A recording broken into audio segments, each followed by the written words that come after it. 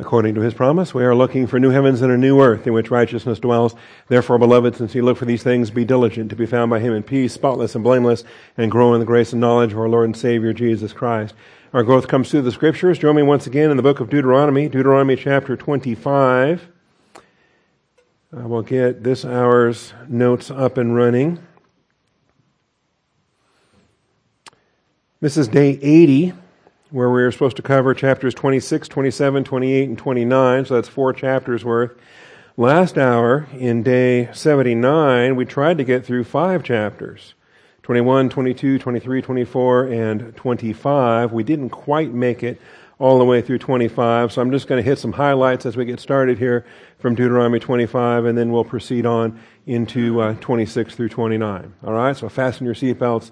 We went too slow last hour, so we got to speed things up here this hour. Before we do any of that, though, we're going to take a moment for silent prayer. We're going to call upon our Father and his faithfulness to bless our time. Shall we pray?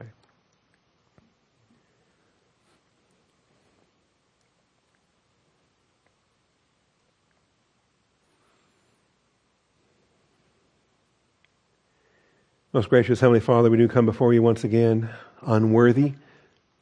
None of us deserves to be here. Who are we, Father, that we should be brought into your counsel? And yet, Father, we are your children by faith in Christ. And I thank you, Father, that you no longer see the sinners that we are, but you see the sacrifice your Son made in our behalf. And so it is in the name of Jesus Christ that we assemble together to receive instruction.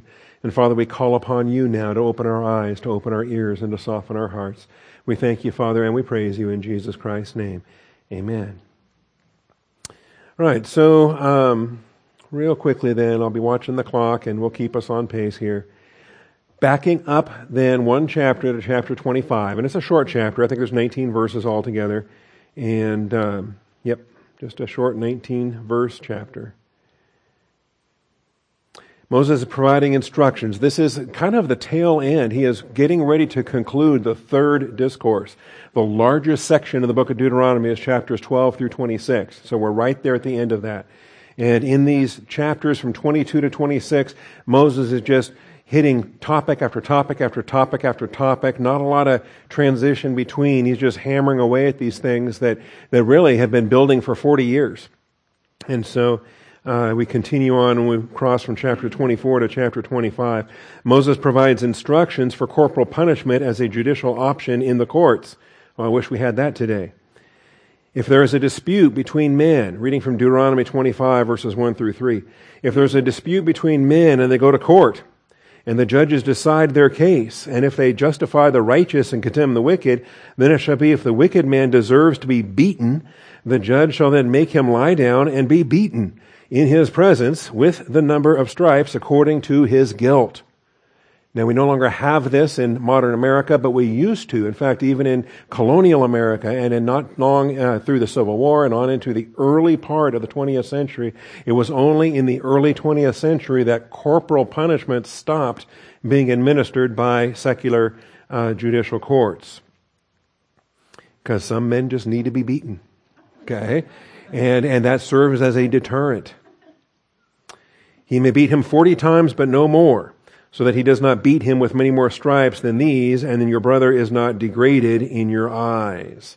So the point is, it's a punishment, a judicial punishment. It is administered impartially by the state, by the government. It is not an act of vengeance upon somebody that was mistreated. He shouldn't take great delight in administering the beating. That it's administered because it has to be administered, and it's limited. 40, okay? The rabbis would come along and say, well, just in case anybody miscounts, let's go ahead and cap it at 39. So the 39 lashes, which Paul received 5 times, the 39 lashes is grace on the part of the Pharisees, on the part of the legalists who said, just in case we miscount, we don't want to go over 40, so they would limit it to 39 lashes. And then they would give it to you 5 times, like the Apostle Paul. All right. So Mosaic law maximum of 40 lashes led to the rabbinic custom of 39. The Code of Hammurabi permitted 60 lashes if you want something comparable in the ancient world. And the Assyrians permitted between 40 and 50 lashes. Again, comparable to practices in the ancient world. And even in the fairly modern times, colonial era, you would put people in the stocks that needed to be publicly ridiculed and put on display. And you would have canings and you would have beatings. Even today in Singapore, there was an American that went over there with some spray paint and he got some canings on his backside so that he will never do that again. And guarantee related to that. All right. Verse 4, Moses provides instructions for fair treatment of work animals. You shall not muzzle the ox while he's threshing. And of course, beyond the temporal application for work animals is actually a principle for wisdom in terms of paying your pastor. And you guys do a tremendous job with that. But the temporal principle is a mark of wisdom. The spiritual principle is applied by Paul with reference to the support of a pastor-teacher by the local church. And so, if you want that, you'll get it in 1 Corinthians 9:9, 1 Timothy 5:18. Moses provides instructions for the levirate marriage. And this is why I didn't want to skip this chapter, because we've talked about it, we've had examples of it. But this is actually the legislation that spells it out, that gives us the details for how this was practiced. What's called levirate marriage. Looks like Levi rate, but it's levirate marriage. Okay, it refers to a kinsman. It doesn't refer to the Levitical priest, but it refers to a kinsman. So verses 5 through 10. When brothers live together and one of them dies and has no son, the wife of the deceased shall not be married outside the family to a strange man. Her husband's brother shall go into her and take her to himself as wife and perform the duty of a husband's brother to her. So this is actually a form of polygamy. It is ordered by God in the case of these Jewish women to keep the inheritance lines intact. It shall be that the firstborn whom she bear shall assume the name of his dead brother, so that his name will not be blotted out from Israel. And that keeps the name intact so it can proceed to the next generation. But if a man does not desire to take his brother's wife, then his brother's wife shall go up to the gate to the elders. Remember, all business is done in the gate. Legal, judicial, financial, public shaming, all of this happens in the gate. And say, my husband's brother refuses to establish a name for his brother in Israel. He is not willing to perform the duty of a husband's brother to me. This is her recourse. This is so that the whole clan and tribe can then express their disapproval over his failure to meet his obligations. The elders of the city shall summon him and speak to him. And if he persists, so summoning him, he's now under subpoena. Speaking to him, he's now under a court order from the elders in the city gates. This is worse than a shotgun wedding. This is a city gate elders wedding. You're going to do this. And if he still persists and says, I do not desire to take her, he's going to pay a price. His brother's wife shall come to him in the sight of all the elders and pull his sandal off his foot and spit in his face, and she shall declare, thus it is done to the man who does not build up his brother's house. When we talk about deterrence and the things that will keep it from happening the next time, this is it. This is such a shameful event. This man's going to carry this as his nickname, as his moniker, as his name will become a pejorative moving forward. So I don't suspect it was done very much. In Israel, his name shall be called the house of him whose sandal is removed. That's going to be his name because his brother's name is on the verge of extinction. And this guy who has the duty and has the opportunity to be able to raise up a child in his brother's name is failing in that regard. So he has to bear that shame. All right. So this is, by the way, when we go back to Genesis 38, we saw what Judah was instructing his sons to do with Onan concerning Tamar after the death of The practice was behind the Sadducees' ridiculous hypothetical in Matthew 22. They threw this thing out for Jesus, that this woman she was widowed, and then her brother married her, and then she was widowed again, and then the second brother widowed again. I don't know how she went through 7 brothers without one of them catching on that she was pretty dangerous there. But that hypothetical thing they thought was this genius trap against Jesus, and he, of course, blew it away. Practice was also known in Assyria, according to the Nuzi tablets. Hittite law also allowed. In the Hittite law, it was the father-in-law that had to do it. Not the brother-in-law, the father-in-law had to enter into the levirate marriage.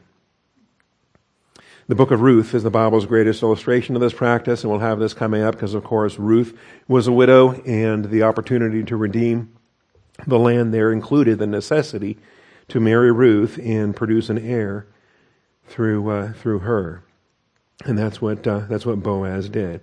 All right, which gets us to verses 11 and 12 then, instructions for retribution for genital mutilation. Another fun message. Remember, any emasculated man, he can no longer enter into the assembly. He can no longer practice their faith in the Passover and Pentecost and all the annual events. So if two men, a man and his countrymen, are struggling together, and the wife of one of them comes near to deliver her husband from the hand of the one who is striking him, and puts out her hand and seizes his genitals, then you shall cut off her hand. You shall not show pity. And consequences for this. Verses 13 through 16, instructions for business practices. You shall not have in your bag differing weights, a large and a small. So depending on who you're selling to, you pull out the heavy weight so that you can, act like you're selling them more grain. You're just stealing from them is what you're doing. And then when you're going to buy grain, you pull out the light weight so that you can buy more than they're weighing out in the scale. Anyway, it's just, it's crime. It's fraud in business practices. You shall not have in your house differing measures, a large and a small. You shall have a full and just weight. You shall have a full and just measure, that your days may be prolonged in the land which the Lord your God gives you.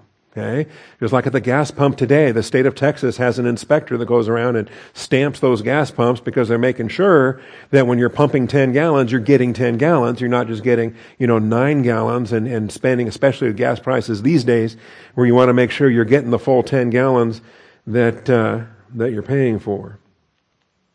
So those are the business practices there. And then verses 17 through 19, reminding Israel about the Lord's intention to destroy Amalek. That the iniquity of the Amalekites was not quite complete, but now it is. Now they have to be destroyed. So, they will be blotted out. All right, that wraps up what we ran out of time for last hour. Remember, if you're using this calendar for your daily reading, then we have this week, and then we're going to be done with Deuteronomy.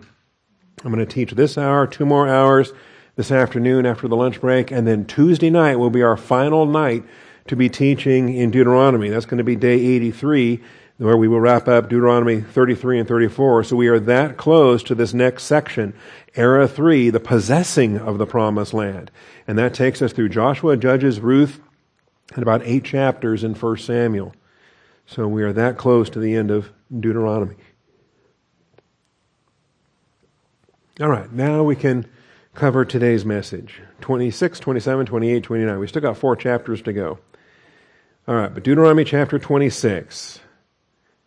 Moses reminds Israel about the importance of the first fruits offering as the first order of business in testifying to his faithfulness in bringing them out of the land of Egypt into the promised land. So that's 11 verses here at the start of chapter 26. God comes first. It shall be when you enter the land which the Lord your God gives you as an inheritance, and you possess it and live in it, that you shall take some of the first of all the produce of the ground which you bring in from your land that the Lord your God gives you, and you shall put it in a basket and go to the place where the Lord your God chooses to establish his name.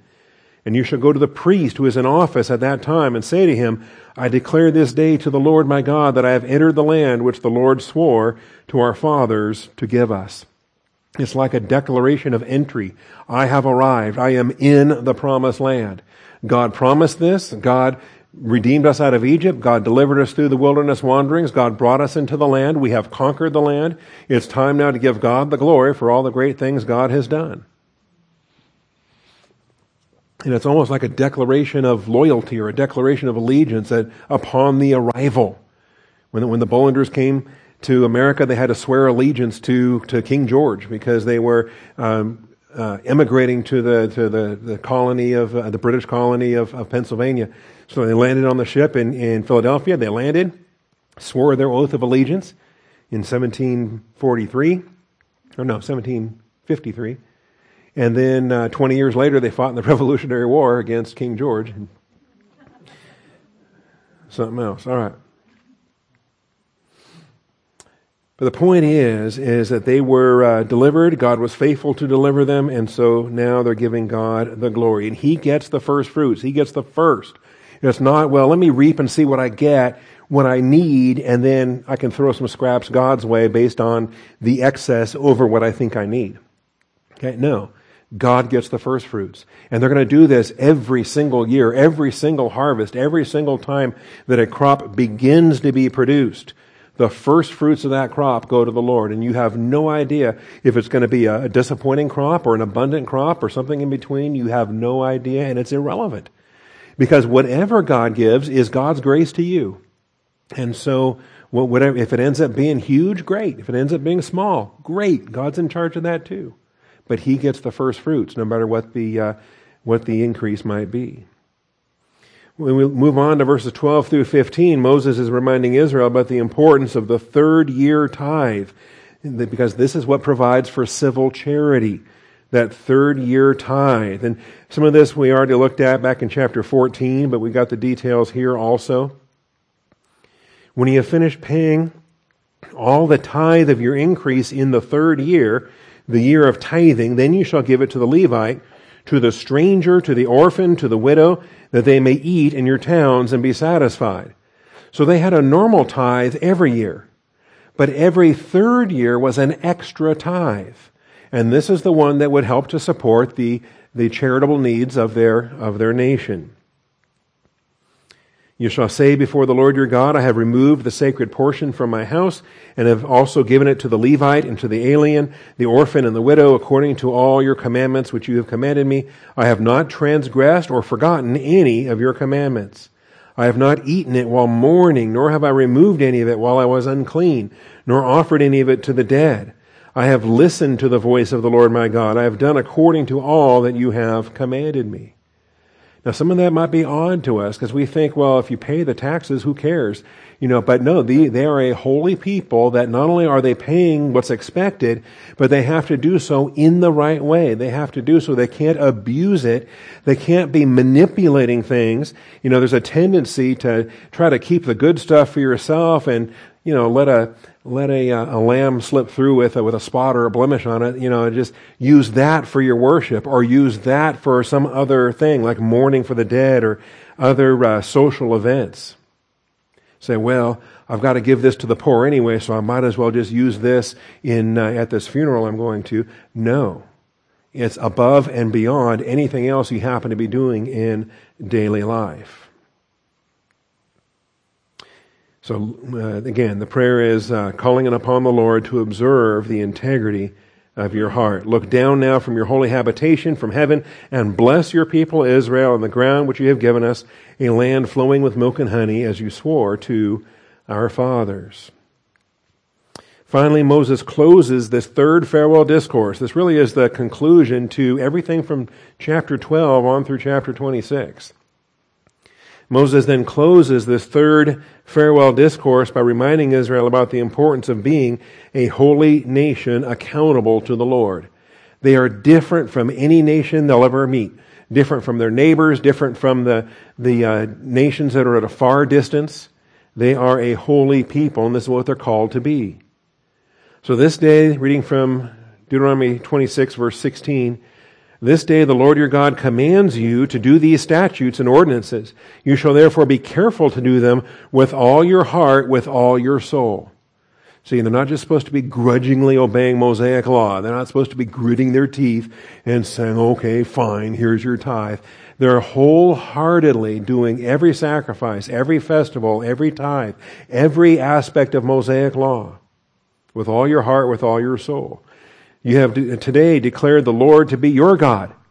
You have declared that Yahweh is your Elohim. You're leaving behind the Elohim of Egypt and the Elohim of everybody else. Yahweh is your Elohim. That you would walk in His ways and keep His statutes, His commandments, His ordinances, and listen to His voice. The Lord, that's Yahweh, has today declared to you declared you to be his people. So there's two declarations that are going on. They're making the declaration that says, we're here in the land God promised us. God's making the declaration, yes, you're my son, you're my child. The Lord has today declared you to be his people, a treasured possession, as he promised you, and that you should keep all his commandments. So after years and years of thinking about it, dreaming about it, for 40 years while one generation died, now this next generation can be the one to say, we're here. All right? We're here, we're God's people, we belong to the Lord. And he will set you high above the nations which he has made for praise, fame, and honor, that you shall be a consecrated people to the Lord your God as he has spoken. Recognize God is sovereign over the whole world, and he maintains his control over every nation, their land grants, their inheritance. That's God's business. Their appointed times, the times that they are birthed and the times that they are ended. Their beginning and the ending of any nation is in God's plan. Also, their appointed boundaries is in God's plan, and we recognize that as well. And he's got a purpose. Notice when he exalts Israel high above all nations which he has made for praise, fame, and honor, it's the purpose of Israel to have the fame, the praise, and the honor. That's what God designed them for. What did God design the other nations for? What did he design Egypt for? What did he design Babylon for? What did he design America for? All right, we've got purposes. God knows what they are. Israel, though, is designed for praise, fame, and honor. And it's no coincidence, of course, that secular historians never record it that way. Okay? Secular historians will never write the history of Israel as being the blessed nation of God for praise, fame, and honor. They'll lift up everything else, like the Roman Empire, or the Holy Roman Empire, or the British Empire, or the Mongol Empire, or whatever. And name your favorite empire that the secular historians will exalt. God says Israel is the nation for praise, fame, and honor. All right, which brings us now to the rehearsals. The rehearsals that we need to get into in chapter 27, 28. How far are we going today? We're going a lot. 27, 28, and then one verse of 29. That's just a poor chapter break at that point.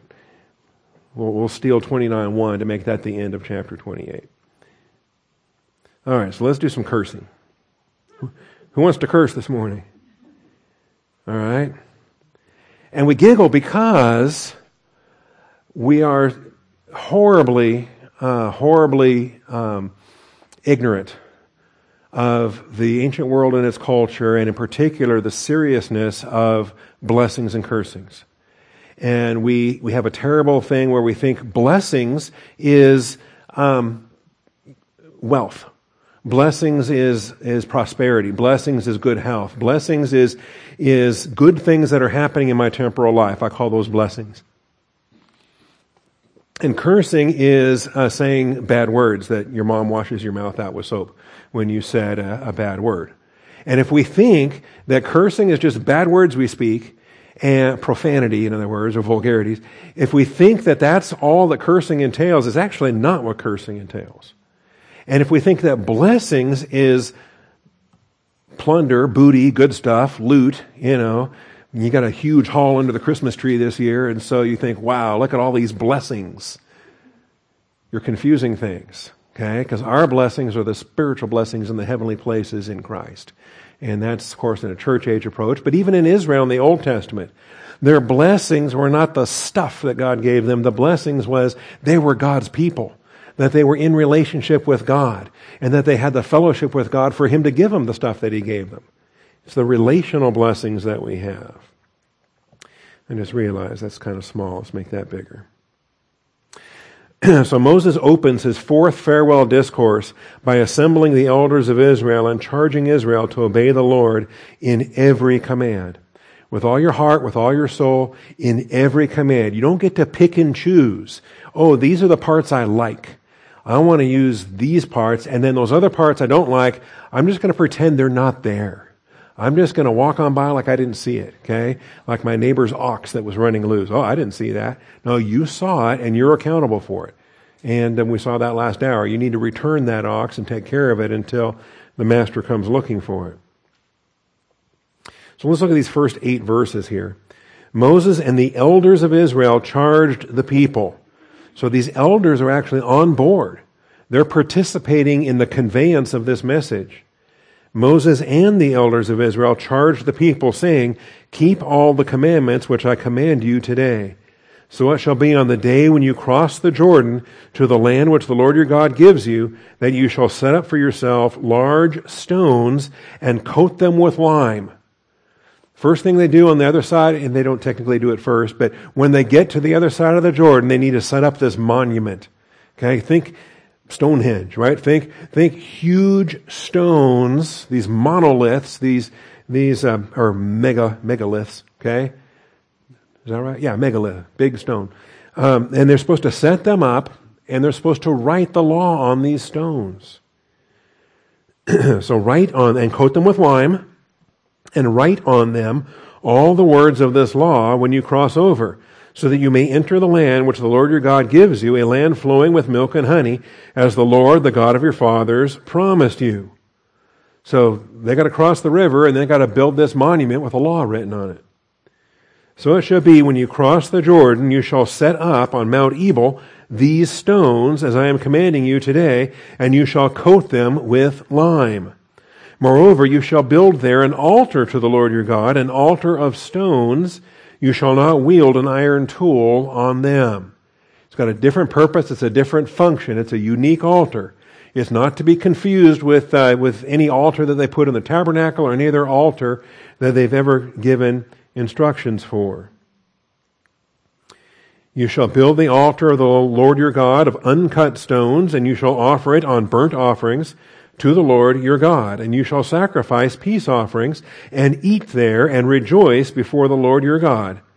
You shall write on the stones all the words of this law very distinctly.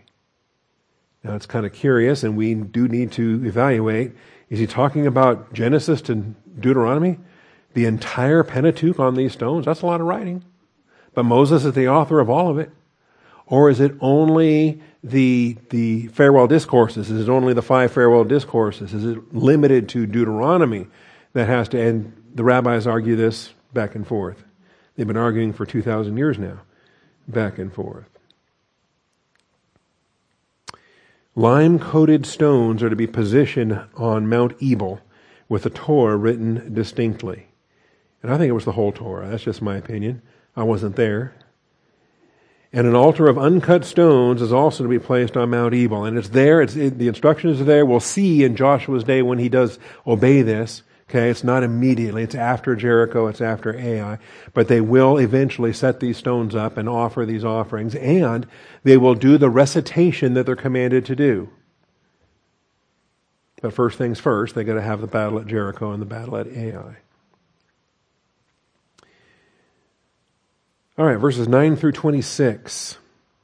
Moses provides instructions for the blessings and the cursings to be pronounced on Mount Gerizim and Mount Ebal, with 12 specific curses declared and amened. Okay, they're going to pronounce the curse, and then they're going to amen it. So we should have a lot of amening this morning. And I know we were capable of doing it. Maybe. I don't know. I just remember at Andy's service that there was a lot of amening. And I thought, I like this. I could get used to this. All right. So let's take a look at some of these. Now, and I think as we go through these, and it starts with the curses, by the way, and then it'll go into the curses and the blessings.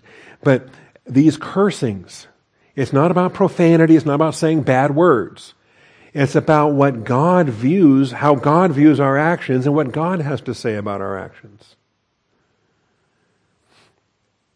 So, Moses and the Levitical priests spoke to all Israel, saying, "Be silent and listen, O Israel. This day you have become a people for the Lord your God." So there is definitely a transition that takes place. This is a momentous event. That they've always been a people, But now they are a people in their land. Now he has been faithful to bring them into their land. And so now they are a people with boundaries, with territory, with blessings and cursings, conditional upon how they function before the Lord. They're not just a wandering people. They're not just a stateless people. They're not just a people with a promise of something future. They are the people of the Lord in their land. And so they are accountable. You shall therefore obey the Lord your God and do his commandments and his statutes, which I command you today. So this is a momentous event. This day you have become a people. Crossing the Jordan River was more momentous for Israel's history than crossing the Red Sea. And I find that significant. When I really look at verse 9 there, talking about crossing the Jordan, entering into the promised land, it wasn't just the fact of leaving Egypt, but it was actually entering into the promised land. And that's what's significant. This day, you have become a people for the Lord your God. And so I just view that contrast and the imagery that contrast speaks to. Because we can all relate to leaving Egypt. We can all relate to getting saved. That we're no longer unbelievers. We're no longer slaves in the slave market of sin. That we've been redeemed. Right? Jesus died on the cross for our sins. We are a redeemed people. And just like Israel walked through the Red Sea, that's one way. There's no going back. We get saved, that's eternal security. There's no going back. We can never lose our eternal security. From the moment I was saved in September of 1973, I've been secure ever since. That's true for every one of us. Now, so being a redeemed people is one thing. What about entering into rest? Are we still wandering in the wilderness? Have we entered into rest? Have we entered into the land? Okay? And quit thinking about crossing Jordan as physical death and going to heaven when you die.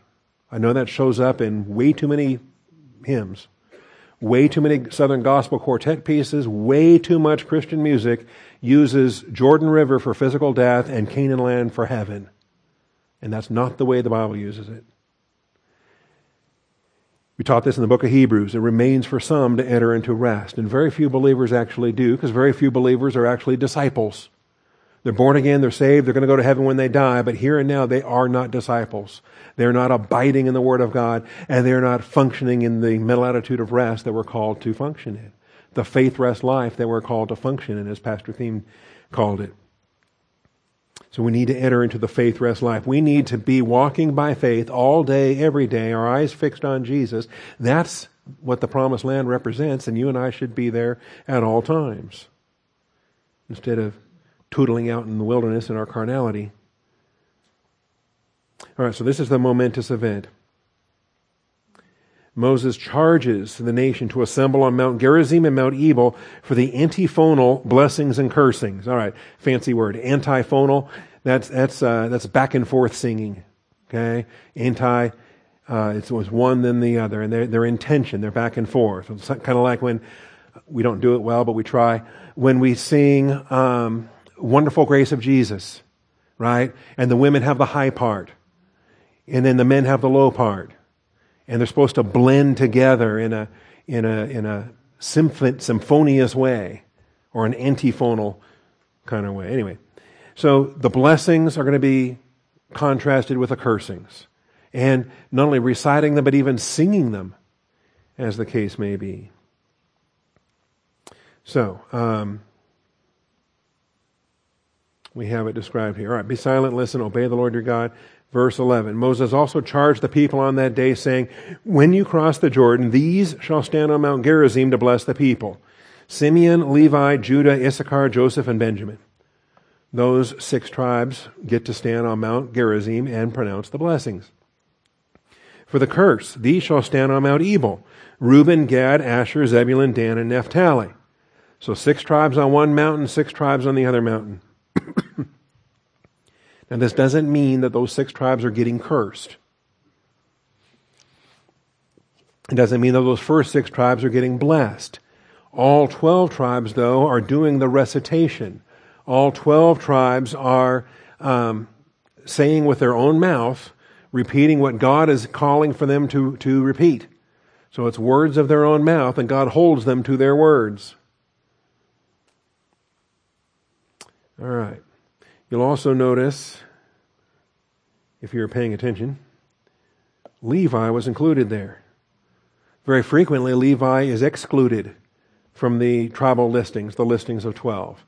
Very frequently, he's excluded because that allows for Ephraim and Manasseh to express their full tribal status and still keeps the number at 12. Okay? But in this case, we have Levi that's mentioned and we have Joseph that's mentioned. Joseph is the combined Ephraim and Manasseh. So we're clear on that. There's still 12 tribes, but we're combining Ephraim and Manasseh together, calling them the tribe of Joseph. Not the only place that happens. It happens in other places as well. Even though they are two full tribes, sometimes they get counted as a single tribe so that Levi can be included, and that's what's happening here. Also, the rabbis really torn this one apart, trying to figure out what was the criteria. How did God pick shirts versus skins? How did he pick blessing versus cursing? How did he put these 6 tribes here and those 6 tribes there? And trying to find rhyme or reason is not easy to do. And I think mostly because the text doesn't tell us why. God just says, put those 6 tribes there, put those 6 tribes there. The first mountain, these are mostly, no, they're not all Leah's, because Joseph and Benjamin are Rachel's too. And they're not all handmaidens, because even though Simeon, Levi, Judah, and Issachar are all Leah's, some of these other ones are also Leah's, like Reuben. So, and Asher.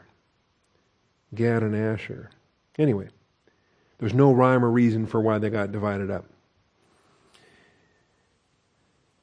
In response to this charge, a Levitical team will pronounce a dodecalogue of curses for the 12 tribes to Amen. So they get set up. These are the ones that are instructed to do it. These 6 tribes will be giving the blessing. These 6 tribes will be giving the cursing. That's not today, though. That's on the day they cross from the Jordan. That's when they get into the land. They're just receiving the instructions at this point. The Levites shall then answer and say to the men of Israel with a loud voice. So in response to this charge, okay, in response to this charge, we have verses 14 and following. And this is where now, before they even get to the land, this is like a preview.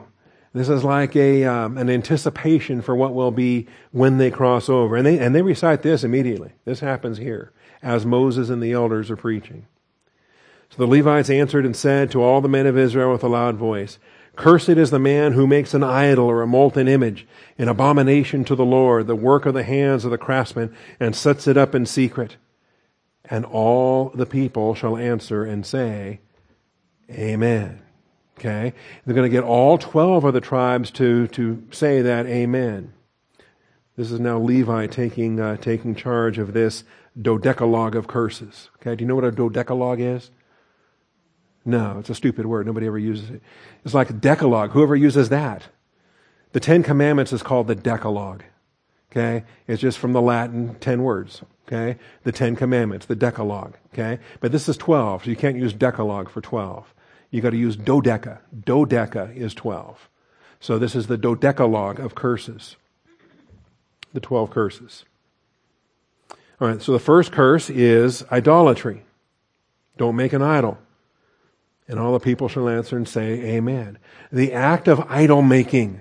It's big business, big money. And in Ephesus in particular, they were making these Artemis statues and making huge money on the deal. No idolatry. The second curse. Cursed is he who dishonors his father or mother. And all the people shall say, Amen. Okay? Yeah. Some even louder. The blessings, though, see, we don't have any blessings in this chapter. These are all just cursings. As the Levites, I think, are getting the people ready, because I got a sense that they know the direction this nation's headed once they do conquer the land. So it starts off with a dodecalogue of cursings before we even get to the antiphonal cursing versus blessing recitation. All right. The third curse. Cursed is he who moves his neighbor's boundary mark. And all the people shall say, Amen.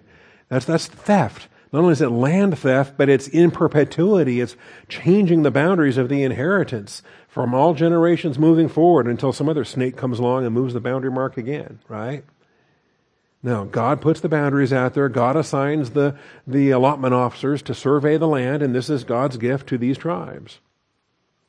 All right, the fourth curse. Cursed is he who misleads a blind person on the road.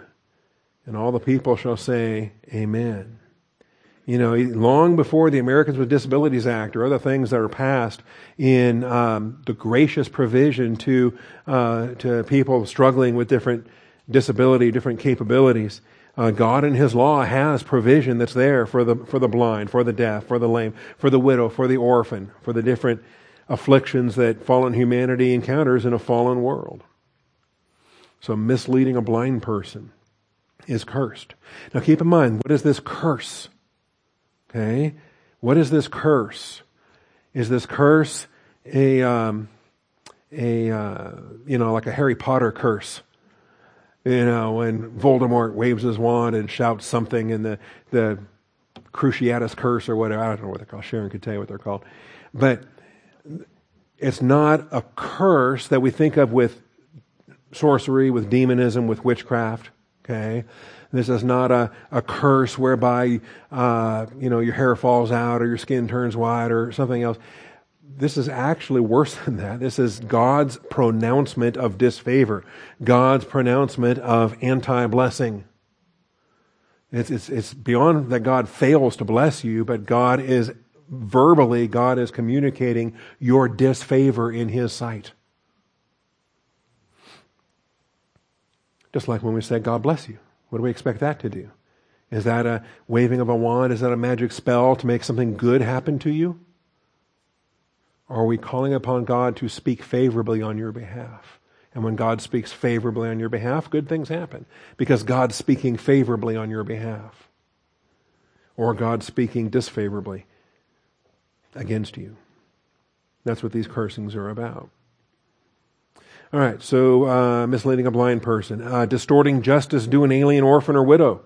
Cursed is he who distorts the justice due an alien, orphan, and widow. And all the people shall say, Amen. Okay?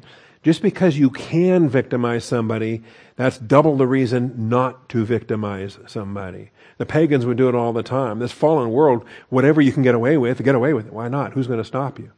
But God is the one that defends the widow and the orphan. God is the one that has tasked His people with a sense of justice to represent Him in their proceedings. Cursed is he who lies with his father's wife, because he has uncovered his father's skirt. And all the people shall say, Amen. You know, remember the sexual offenses we saw in Leviticus 18 are actually marital offenses in violating the standards for marriage. All sex is to be within the boundaries of marriage. So that we have marital boundaries in those chapters. Cursed is he who lies with any animal. And all the people shall say, Amen. Cursed is he who lies with his sister, the daughter of his father or his mother. And all the people shall say, Amen. Okay, remember, all of these are sins. All of these are crimes. The covenant nation has banned all of this as part of their ritual purity, as a part of their standards of holiness before the Lord.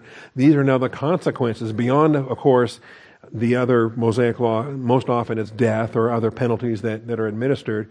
But if it's not death, what's worse than death? Living your life under the cursings of the Lord. How about that? And all the people say, Amen. Cursed is he who lies with his mother-in-law, and all the people shall say, Amen. Cursed is he who strikes his neighbor in secret, and all the people shall say, Amen. And also, too, the mother-in-law thing. With a lot of these, again, sometimes there was very frequently huge age differences between a husband and a wife. Very frequently there could be, especially with a second wife, a wife later in life, a man that was widowed that remarries. It may very well be that your father has a wife that's closer to your age and that's closer to his age when that day comes. and issues there. The point isn't, it doesn't make it less gross if she's younger and more gross if she's older. This is not an age thing that says, we just, whatever. I'm going to get in trouble. It's not an age thing is what I'm trying to say. It is preservation of the marital relationship. It is the boundaries that are in place. Just like you don't put an ox and a donkey together pulling a plow. Okay? And it doesn't matter how old she is, how young she is, it doesn't matter anything else. She was married to your father. That's the marital relationship, and you will honor that. You will honor your father and your mother. You will honor that marital relationship. And when she is widowed, you will honor her as a widow. And if she's young enough, sure, she may remarry, but she won't marry you. You're the son of her deceased husband. Anyway, this is where Reuben got in trouble. Reuben had slept with his father's handmaiden and faced the consequences on that. All right, we've got some more cursings. I got sidetracked with mother-in-laws. We've got neighbor.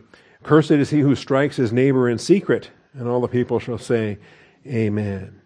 So, cursed is he who accepts a bribe to strike down an innocent person, and all the people shall say, Amen. So, this is all of these standards. Not only are they personal sins, of course, every one of them, but the societal damage that's done, the way that it impacts the culture, it impacts the nation, why these curses are pronounced. And the people aren't doing the cursing. The people are witnessing that God is doing the cursing. They're saying the amen to God's declared standard. Finally, cursed is he who does not confirm the words of this law by doing them. And all the people shall say, Amen. This is like in James where it talks about being a hearer of the word and not a doer. Those that are hearers only delude themselves. Well, worse than deluding yourself is actually putting yourself under God's curse. Not confirming the words of this law by doing them. Well, God didn't give Mosaic law so you could know what the law was. God gave Mosaic law so that you could do the law. You could live your life under the law for the glory of the Lord. That's what the covenant nation was expected to do in the Old Testament.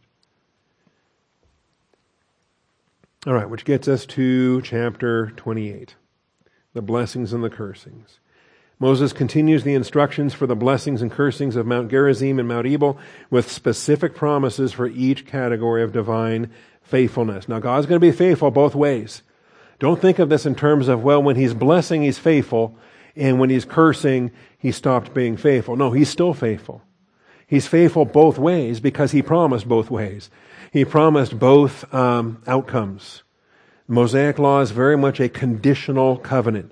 It is an if this, then that. If that, then that.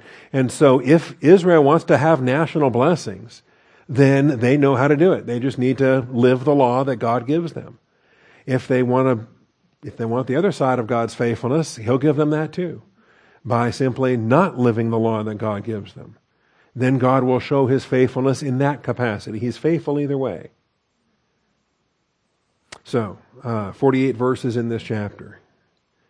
All right, we'll make it. We'll make it. Actually, 49 verses, because we're going to take a verse across the chapter division into chapter 29 and make that the conclusion of chapter 28. All right. It shall be, if you diligently obey the Lord your God by being careful to do all his commandments, which I command you today, the Lord your God will set you high above all the nations of the earth. So that starts it off.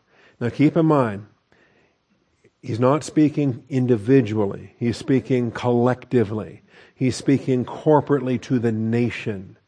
So in a general sense, in an overall sense, by and large, is what we're dealing with here. Diligent national obedience will bring about national preeminence. This is what starts. But keep in mind, we're talking national. We're not talking about here and there, right? To say something comparable today in 2022, America, right? If we say, you shall diligently study the Word of God and live it, being careful to live your Christian walk for the glory of Jesus Christ. All right? We might we might find a remnant that's doing that. We might find a handful of believers that are doing that. We might find a local church, perhaps, doing a through the Bible year with 7 daily readings and 7 weekly pulpit teachings and 4 prayer meetings and a specific focus on Bible study and application. Perhaps we might find a flock like that somewhere. But is that normative for the entire United States of America? Or is that hard to come by? Is that pretty rare? Would we say today, when God is viewing America as a nation, by and large, for the most part, are we a righteous people? Or are we an idolatrous people? Are we a holy people, or are we profaned? By and large now, we're talking about the population at large, from the president on down. Everybody that's an American citizen in the land of America today. Remember, if he could have found 10 righteous in Sodom, he could have spared Sodom. What is the remnant preservation level in America, and have we dipped below it at this point? Is the remnant so small? Is the pivot so pathetic that there's no preservation value even left? And now it's simply a matter of time. I don't know. Okay? Because unlike the theocratic kingdom of the Old Testament, we don't have a high priest today with Urim and Thummim that can proclaim the will of God. We don't have a prophet today that can proclaim, "Thus saith the Lord, you're in the 4th cycle, the 5th cycle starts next Tuesday." Okay? We don't have those kind of prophetic utterances. But we do study to show ourselves approved. We learn the patterns, and we see that if I was God, I would have wiped us out decades ago. Okay?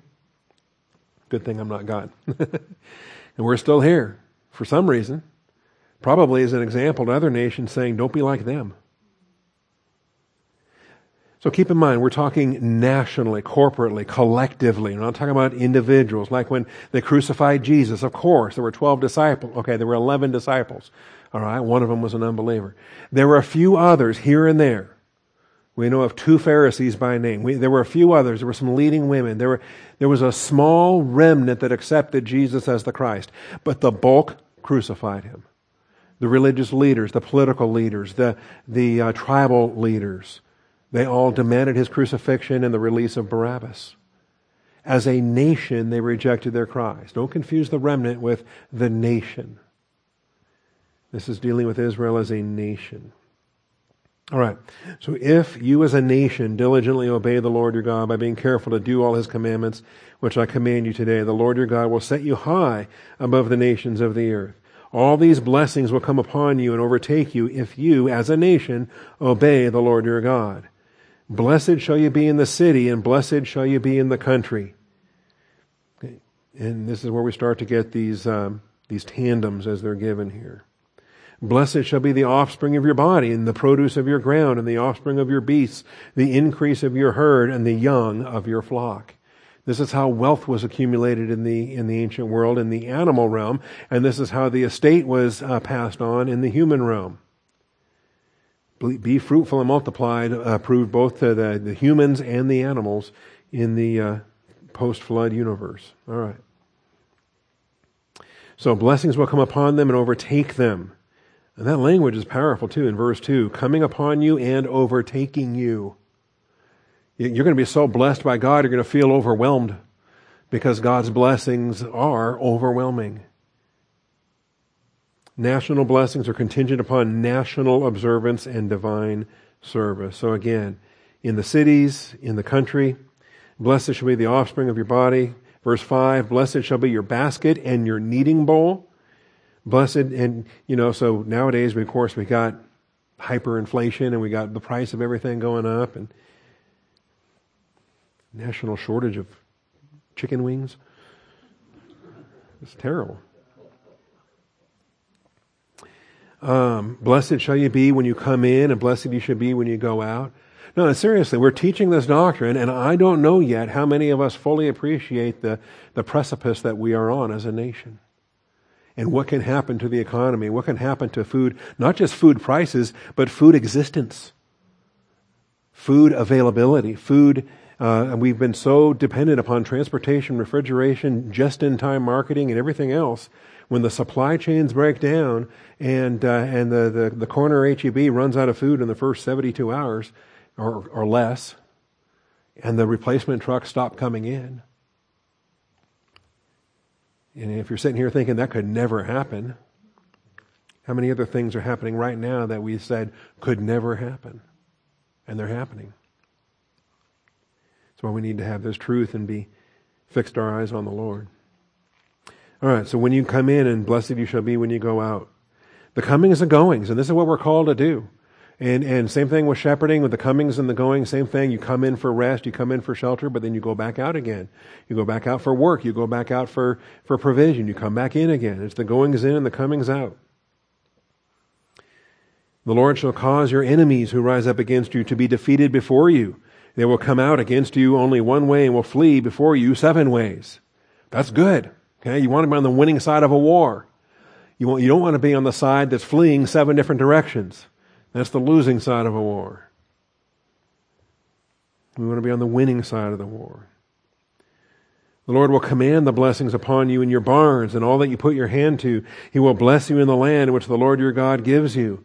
And when these blessings are multiplied, when God is speaking His favor, when God is saying these good things, then the good things happen. When God says, let there be, there is. When God says good things happen. There is. And the Lord will establish you as a holy people to Himself, as He swore to you, if you keep the commandments of the Lord your God and walk in His ways. Are you concerned with what God is saying right now? I am. I'm concerned about what God says when He's talking. You know, when God said, have you considered my servant Job? There was no one like him upon the earth, fearing God, turning away from evil. That's a blessing. God is saying good things about Job, and Satan and all the other angels were eyewitnesses to God saying good things. And then the angels observe what happens when God says good things. When God says bad things, when God is cursing, the angels bear witness to that as well. So all the peoples of the earth will see that you are called by the name of the Lord, and they will be afraid of you. And the Lord will make you abound in prosperity, in the offspring of your body, in the offspring of your beast, in the produce of your ground, in the land which the Lord swore to your fathers to give you. You know how I know we're not being blessed? Our birth rate is below replacement levels. Russia's birth rate is below replacement levels. Most of the West is below replacement levels. And at that point, you're not being blessed. If you do have a population increase, it's because of migration. It's because people are moving there. Because you're not producing the next generation. And as a culture, that's been the American pattern, that's been the European pattern, that's been the Western world's pattern for a long, long time. All right, storehouses, an abundance for savings. The Lord will make you the head and not the tail. Who wants to be the tail? Nobody. Okay? You want to be the head of the nations, not chasing after whoever else is the head instead of you these days. You do not turn aside from any of the words which I command you today to the right or to the left, or go after other gods to serve them. All right. But. One of the biggest buts in the Bible is right there, verse 15. After all the promises of blessings comes the but. It shall come about if you do not obey the Lord your God, to observe to do all His commandments and His statutes, which I charge you today, that all these curses will come upon you and overtake you. And now is all the cursing pronouncements. Cursed shall you be in the city, and cursed shall you be in the country. And if you think, oh, I can run to the country and hide, no, the cursing comes in both places. Cursed shall be your basket and your kneading bowl. Cursed be the offspring of your body and the produce of your ground, the increase of your herd and the young of your flock. And maybe you are having children, but they hate you, and they hate the country that they were born into, and they hate the Lord God that you serve. They want nothing to do with your church, your Bible, your pastor, your way of life. Cursed. Cursed, cursed, cursed. The produce of your ground, the increase of your herd, the young of your flock. Cursed shall you be when you come in, cursed shall you be when you go out. So your work life is a mess, your home life is a mess. You can't even run away from work to have a refuge at home. You can't even run away from home to have a refuge at work. And you're getting cursed both ways. The Lord will send upon you curses, confusion, and rebuke in all you undertake to do until you are destroyed and until you perish quickly on account of the evil of your deeds, because you have forsaken me. And the Lord will make the pestilence cling to you until he has consumed you from the land where you are entering to possess it. The Lord will smite you with consumption, with fever, with inflammation, with fiery heat, with the sword, with blight, and with mildew. They will pursue you until you perish. And remember, if a Gentile nation experiences this, like America or some other that's not a covenant nation, we have no promise of a restoration. Israel can be destroyed and be rebirthed again. We have no such covenant promises. So the rain becomes powder. You're defeated before your enemies. You will go out one way against them, but will flee 7 ways before them. You will be an example of terror to all the kingdoms of the earth. Your carcasses will be food to all the birds of the sky, to the beasts of the earth. There will be no one to frighten them away. The Lord will smite you with the boils of Egypt and the tumors, with the scab and the itch, which cannot be healed. The Lord will smite you with madness and with blindness and with bewilderment of heart. I think we're already there. You will grope at noon as the blind man gropes in darkness, and you will not prosper in your ways, but you will only be oppressed and robbed continually with none to save you. You shall betroth a wife, but another man will violate her. You will build a house, but you will not live in it. You will plant vineyard, but you will not use its fruit. Anyway, this is pretty grim. I want to leave you on a happy note. I just don't see any.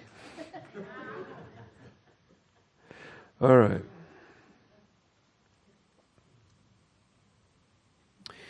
Finally, verses 49 through 69, and then verse 69 is technically chapter 29 and verse 1. All right, well, we're going to run out of time again, but Moses prophesies concerning Israel's future destruction and dispersion. But notice, with these dispersions is going to come a promise of restoration, and they're going to be able to call upon the Lord and be saved. Israel has those covenant promises. We do not. All right, well, we'll come back after the lunch break, and we'll move on to chapters 29, 30, and 31. And then in the message after that, we've got the Song of Moses in chapter 32. So the Song of Moses. That'll be at 2 o'clock and 3:30 this afternoon. Father, we thank you for your faithfulness. We thank you for this time. And I do pray, Father, that not only does this lampstand receive your blessing and receive the stability of walking in the light, but through us then, Father, that we might have impact among our friends, our family, our neighbors, everyone, Father. I pray that as a lampstand, that we have an impact among our neighboring lampstands, that perhaps next year we'll have more and more churches doing Through the Bible years. Maybe in the coming years we'll have dozens or hundreds of churches with Back to the Bible movements, and a true revival can transform this nation. So, Father, it's all in your hands, and should none of that take place, then we pray, Father, for your ongoing love and mercy, Father. We do thank you and praise you in Jesus Christ's name. Amen.